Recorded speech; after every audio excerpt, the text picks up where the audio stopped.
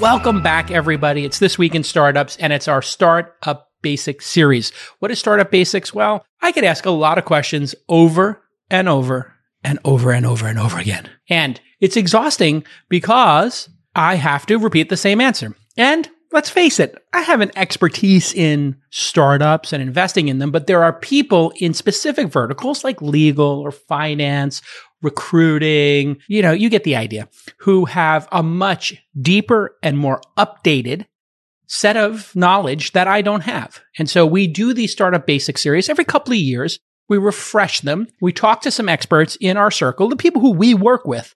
And we do this in partnership with them to try to have files and videos and podcasts where we can point people to this and say, watch this for 20 minutes, watch this for 30 minutes, and then let us know what questions you have. What specific questions do you have after that?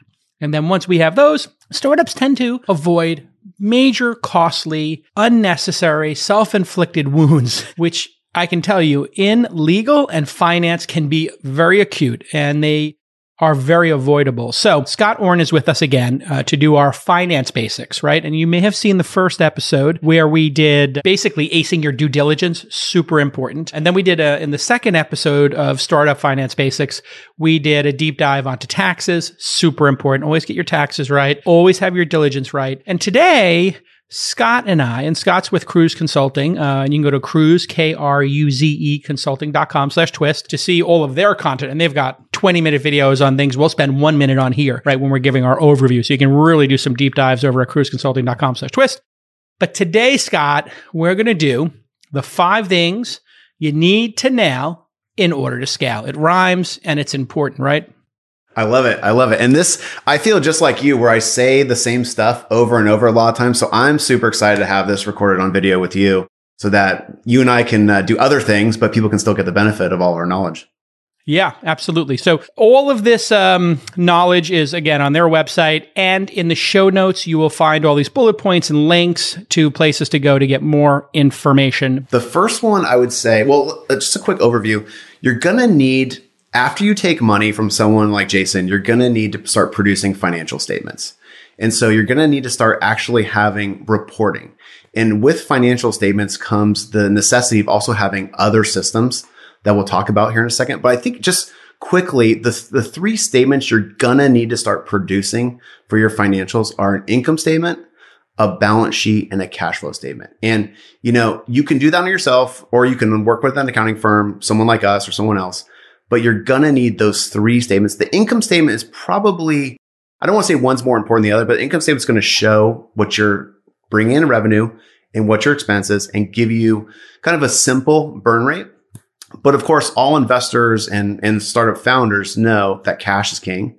And that's really what's reflected on your balance sheet, along with all the kind of liabilities you have and things like that. And then third, especially for capital intensive businesses, which are, equipment companies, robot companies, biotech, medtech, you are going to want to pay attention to your cash flow statement because you may be investing in big ticket things that don't really show up on your income statement because they're expensed over time. But they do, that big cash outflow does show up on your cash flow statement. So those are the big 3. So I just want to kind of orient everyone towards that. And then I think it's helpful, probably, if you're okay with it, Jason, just talking about some of the systems that people should set up once they get going. Yeah. Well, the first one is I see here is super obvious. Having a fresh, clean bank account as opposed to something that has some legacy, deposits, some money you put in from your previous startup, the wrong tax ID, all this nonsense. You want to start fresh, clean, and have that when you log in, it's only this project, correct? That's a no-brainer. I'm laughing because I talked to 2 separate Twist listeners last week who had kind of, by the way, nicest people in the world. Good just want to get things fixed, but they made this mistake and untangle. I think they could kind of see on the Zoom call with them, like my face cringing a little bit because it's actually hard to unwind this a little bit. So the first thing, like when Jason sends you a term sheet and you sign it and you're about to get a wire from, Launch, you definitely want to go to Silicon Valley Bank or First Republic, Mercury Road, a bank that is, that works with startups, that's used to working with startups, and set up a fresh account. That money should come in there. do not let it hit your personal bank account. Oof. Do not pay personal things out of the company bank account. Keep them separate. It'll save you so much time and energy and fees for your accounting firm to unwind that stuff. And it's good hygiene. So I always would make this mistake. I'd be carrying 2 credit cards with me, or I would forget my corporate card. Then I put business stuff on my personal card. Or my personal card, everybody's had this experience. Your personal card gets declined. You're in an airport. You use your business card for a personal expense. And then you got to go switch that, take it out. And now, oh my Lord, somebody looks at it and it can be weaponized against you. It could be problematic and just make you look dumb that like, oh my God, you put your business class, or you bought your vacation airplane tickets by mistake because you had it in your, password or credit card, Chrome extension to just auto pay, right? So you got to be careful with that stuff because it looks bad. It's bad optics. Totally. And, the thing, like you talked about being weaponized against you. We do taxes. So we have a bunch of companies get audited. Literally the first thing the IRS asks for when they audit you is all money transactions going back and forth between the founder and the company. And that's because that's the easiest way to avoid payroll taxes. Totally. That's the first thing. Wow. And so, if you keep it separate. They're like detectives. They're like master detectives. They know exactly follow the money. Follow the money. Totally. And it's a great way it also prevents theft. You do not want to have a culture at your company of mixing things because sometimes we'll come in at like a Series A or Series B company. And this doesn't happen it's not super often, but like maybe once a year, we'll find the office manager was paying their personal credit card with the company's money because there weren't, actual checks and balances and a culture of accountability and separation set up. And so that's theft. And there's nothing more embarrassing than reporting that to your board. We even had a CEO who we loved, this is probably 4 years ago. We love this guy. He's the nicest guy in the world. He just made this lapse in judgment where he thought of the company's money, even though it's from investors, as his own money. And so he spent about $10,000 of the company's money on clothes and dinners and things like that. And we found it and we had to do like a kind of a delicate conversation with the board and say like, hey, this is not, and you know what? He ended up removing himself from the company. It cost him a lot. So just over please 10K don't do this kind of stuff. Yeah. It's so dumb because what happens in these situations is people are like, well, I'm being underpaid, so I put some expenses there. And it's like, no, just negotiate your salary directly with the board and increase your salary. So if you feel underpaid, then the proper way to do that is go to your board and say, I need to get $2,000 more a month in order to stay solvent or because I deserve it or whatever the reason is, or no reason at all, rather than taking a third of your apartment and reimbursing yourself $20,000 at the end of the year for it or something silly like that. Okay, let's go on to number 2. And I used to have this problem all the time, which is when I was young, maybe I couldn't get a credit card. I didn't have great credit when I was in my 20s. Let's leave it at that. And I was concerned about putting a personal guarantee on the corporate card. What if the company has a problem and I got $20,000 in the card that month? Am I going to be wiped out personally? So let's talk about credit cards with no personal guarantee. These are possible today, correct? Absolutely. Brex actually changed the market. The reason why Brex has such a big valuation is they figured this out. So prior, SVB, Amex, Chase, whoever you're using, you had to either do a personal guarantee, which your credit's on the line, or you would have to segment a bunch of cash in your bank account, put it into a different bank account that they could, pull if your credit card got overdrawn or you didn't pay it back. Brex came to market and said like, hey, there's a better way. Let's do audit debits and just underwrite kind of proactively on this. And Jason, I'm sure you've heard some horror stories, but I'll never forget, like I was on vacation. We had a company that wasn't going to make it. And I was helping do kind of the wind down and they had a senior lender and the senior lender was about to sweep all the cash and it was all fine. It was all agreed upon and everything. And I just happened to kind of ask the founder, hey, did you pay your credit cards off? Because I remember they had Amex and she was like, oh my God, we haven't yet. And it turned out to be a $25,000 balance. That she would have. So imagine your startup's going down. You've made nothing for very little for 2 years. And then all of a sudden you're going to owe another $25,000. So she paid it, but it was just like absent-mindedly. I kind of asked that question. So when Brex came in the market, we really kind of put an emphasis on that. Now, the cool thing is SVB and Amex both have startup focused offerings now. So they are now. So they reacted to Brex being in the market. Totally. It was capitalism. Capitalism at its love best, it. right? Competition. The next one I get a ton of questions about. which is what accounting software should I use? And there's a lot of new entrants. There's a lot of people trying to get your business, but I have always done QuickBooks. And in the old days, we would have to buy DVDs and have multiple licenses for $600 a year. It was very frustrating, but now it's all online. I remember that happening 10 or 15 years ago. It all moved online. And correct me if I'm wrong, that's the standard, right?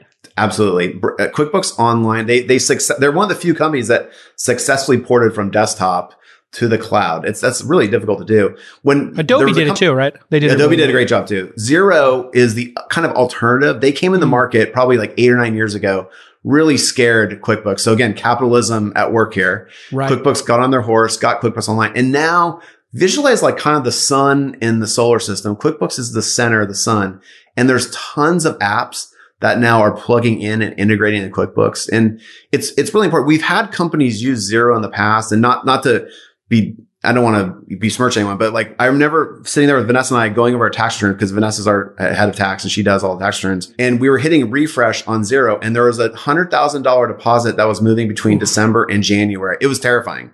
And that deposit swung the company into a loss or gain, depending on what it was like happening in real time. And so we did the conservative thing. We filed it as the gain in December. That company paid the taxes. That company ended up getting audited. They passed their audit, but that was the moment where we swore that we were going to be a QuickBooks Online shop only, because you just can't mess around with this kind of stuff. And so that's why we're focused on QuickBooks. It's $26 a month, $35 a month. This stuff is so cheap, well worth it. Do it right. So now I got my perfect bank account, fresh and clean. I got my credit card, fresh and clean. It's sweeping. I got a personal guarantee, and I got QuickBooks all set up. Now, clean. Everything's fresh. No problems, all standardized on the top software and platforms and providers. But this is the one where I think people get bombarded with choices, which is payroll. You got to get your payroll taxes right. There's a bunch of people, Zenefits, Gusto, Rippling. We've had many of them as partners on this podcast and advertising. We've used all of them. In fact, I think we use 2 of them right now. Tell me, what is the standard? Does it matter if you use Gusto, Rippling? They're all in great competition with each other, providing great services, correct? They all have, and I would throw TriNet in there and JustWorks as well. Sure. But those 4, the big 4, you're not going to really go wrong. They all have their strengths. Gusto, I'll still never forget. Vanessa came home about 8 or 9 years ago. She had just met Josh and the rest of the team at Zen Payroll, which became Gusto. They were a 4-person company. And she said, A, I should invest in them, which I was too stupid to listen to. And B, she's like, we're going to put payroll in the cloud and automate it. And it was such a game changer for her, because instead of charging all her clients an hour to run payroll, it was now being done automatically. Huge game changer. Now, Rippling, TriNet, JustWorks all have that functionality. But I think the big kind of dichotomy now is whether you go PEO or whether you just run kind of the normal payroll and benefits stack. So Gusto does normal payroll benefits. Rippling does normal payroll and benefits, but they've come out with a PEO. And then TriNet and JustWorks are PEO. And the advantage, what's really kind of happened since COVID hit, is PEOs have become more popular because a lot of team members have kind of, for lack of a better word, fled San Francisco or New York. You don't even know where they are. Yeah, they're all over. I can tell you, we see all the state registrations and we see a lot of the state tax stuff. And so the PEOs are actually helpful in that they will handle some of the local tax compliance for you, which is really, really nice. It's super important. Yeah. And for people who don't know, a PEO is a personal employer organization. When you have a PEO, you basically have all of your team members become employees of the PEO. The PEO is a collection of companies, almost like a mutual fund of employees of all these different companies, which means they can qualify for great benefits and get them, benefits based on 10,000 people, even if it's just, 100 person companies but at some point you will come off of a PEO. And I think that number is 100 or 200 employees. You'll eventually flip back to employing them directly, correct? Yep, exactly. And, the nice thing about, you're exactly right. The collective buying power gets you better deals on the PEO. One of the things we like about Rippling, they have a lot they're fresher company, kind of more modern tech stack, but they also let you work with independent brokers. So like Cruise, we are in like 15, 20 states. We actually use Rippling and we're able to use independent broker who got us some of that savings. We saved about $30,000 last year just by working through an independent broker. So there's a reason why those independent brokers are out there and they're still doing well. So that's really helpful. And then of course, a lot of super early stage companies do start with Gusto. It's a great place to start. Very easy, intuitive, and they put a lot of effort into their customer support. So you really can't go wrong with those four. But if I can just make one point, I talked to another Twist listener on Monday, and he had done the cardinal sin of it was tight. He was, his personal finances were mixed in, and he had done $50,000 of distributions to himself without running it through payroll. We talked about this on the tax episode. The IRS and all kinds of regional authorities, when you pay yourself a distribution, they're going to say, "Where's is that payroll? Did you work for that? Is that a distribution? What tax event can we now do?" And you need to be careful. Do not do this draw thing. I mean, if you do it for 3 months, you might be able to clean it up, but it's just not worth it. You want to do these things right. Correct, Scott? I because totally when agree. you do them wrong, it's a red flag. And then the diligence team at whatever venture firm or seed fund or accelerator goes, okay, what else is wrong? If they got these 3 things wrong, they're using they're mixing personal and professional. They're paying themselves draws. They're not paying taxes. They didn't file. They're not using, proper software. They're doing this in a Google sheet for accounting. Like, you're just going to get yourself in trouble. And all of this work, if we look at it, is so easy now. Setting this up is low hundreds of dollars, maybe, in total. Absolutely. And the beautiful thing about this is that all scales beyond even 100 employees. Like, you're not going to have to touch anything for a really long time. And like years. Especially like when you're getting those first checks and setting this stuff up, you do have a little bit of breathing room right in that moment. You're going to get so busy that it's going to be like this. I call it like accounting debt, the same way you have technical debt. Like, you're not going to want to address this stuff. It's a pain in the butt. And so just setting up correctly the first time makes it so much easier. All right. Now, tax compliance. This is critically important. So we got through the first 5 items.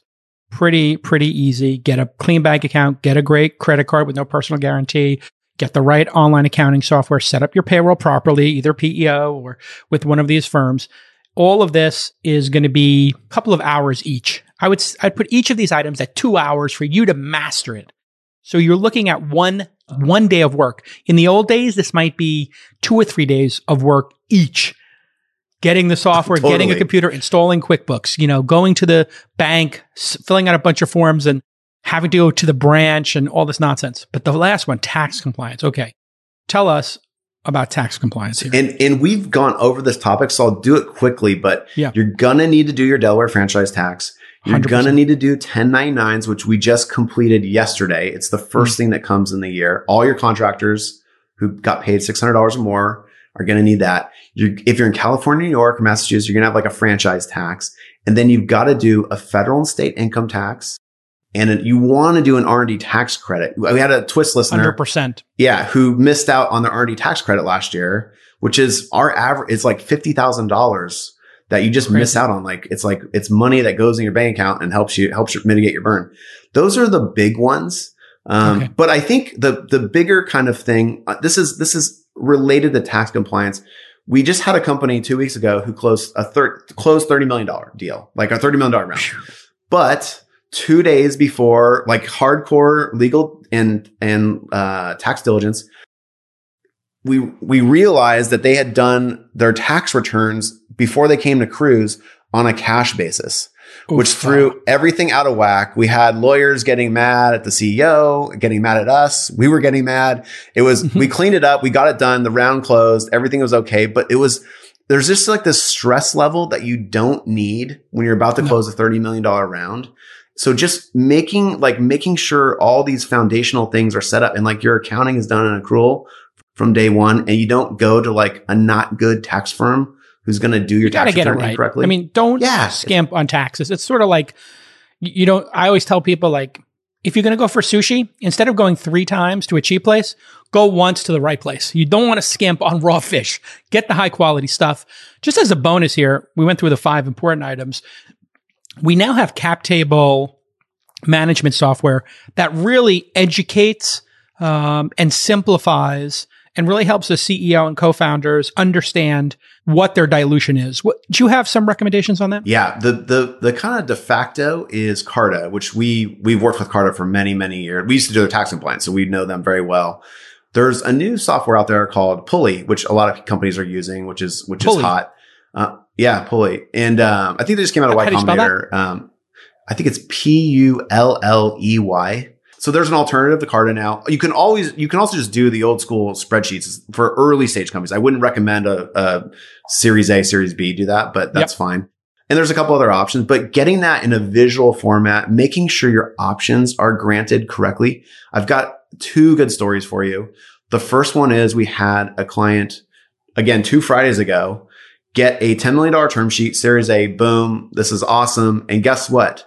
He had not issued all of the stock options yet. Oof. He hadn't signed the term sheet, but he hadn't issued all the stock options yet. And we got a panic call from him because it was like a riot in the company's offices because people found out about it. All of a sudden, their old strike price on their options was going to be 2 or 3 times higher because they hadn't been issued yet. And you just really do not want to do that. That's mutiny on the bounty. Be careful. Yeah, exactly. You got sophisticated employees now. They know that price matters. Their strike price matters. So get it right. Totally. And then we had another client, this is like 6 months ago, who was managing all the option grants in his email, which I would not just totally do not scalable. Do that. So instead of having a visual, exactly. Right. And the irony is, amazing entrepreneur who's built this incredibly scalable transportation technology, but was doing it this way.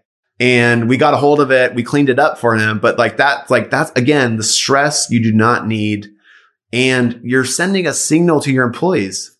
And they've turned you into an archaeologist. Like you've got to go on the big dig to find out what's going on here. And now you're Indiana Jones trying to uncover, where is the idol? Who's, and you could miss stuff. All right. This has been amazing. Yeah. Everybody knows the 5 now. 5 things. Just get these right. Clean bank account. Boom. Credit card. Boom.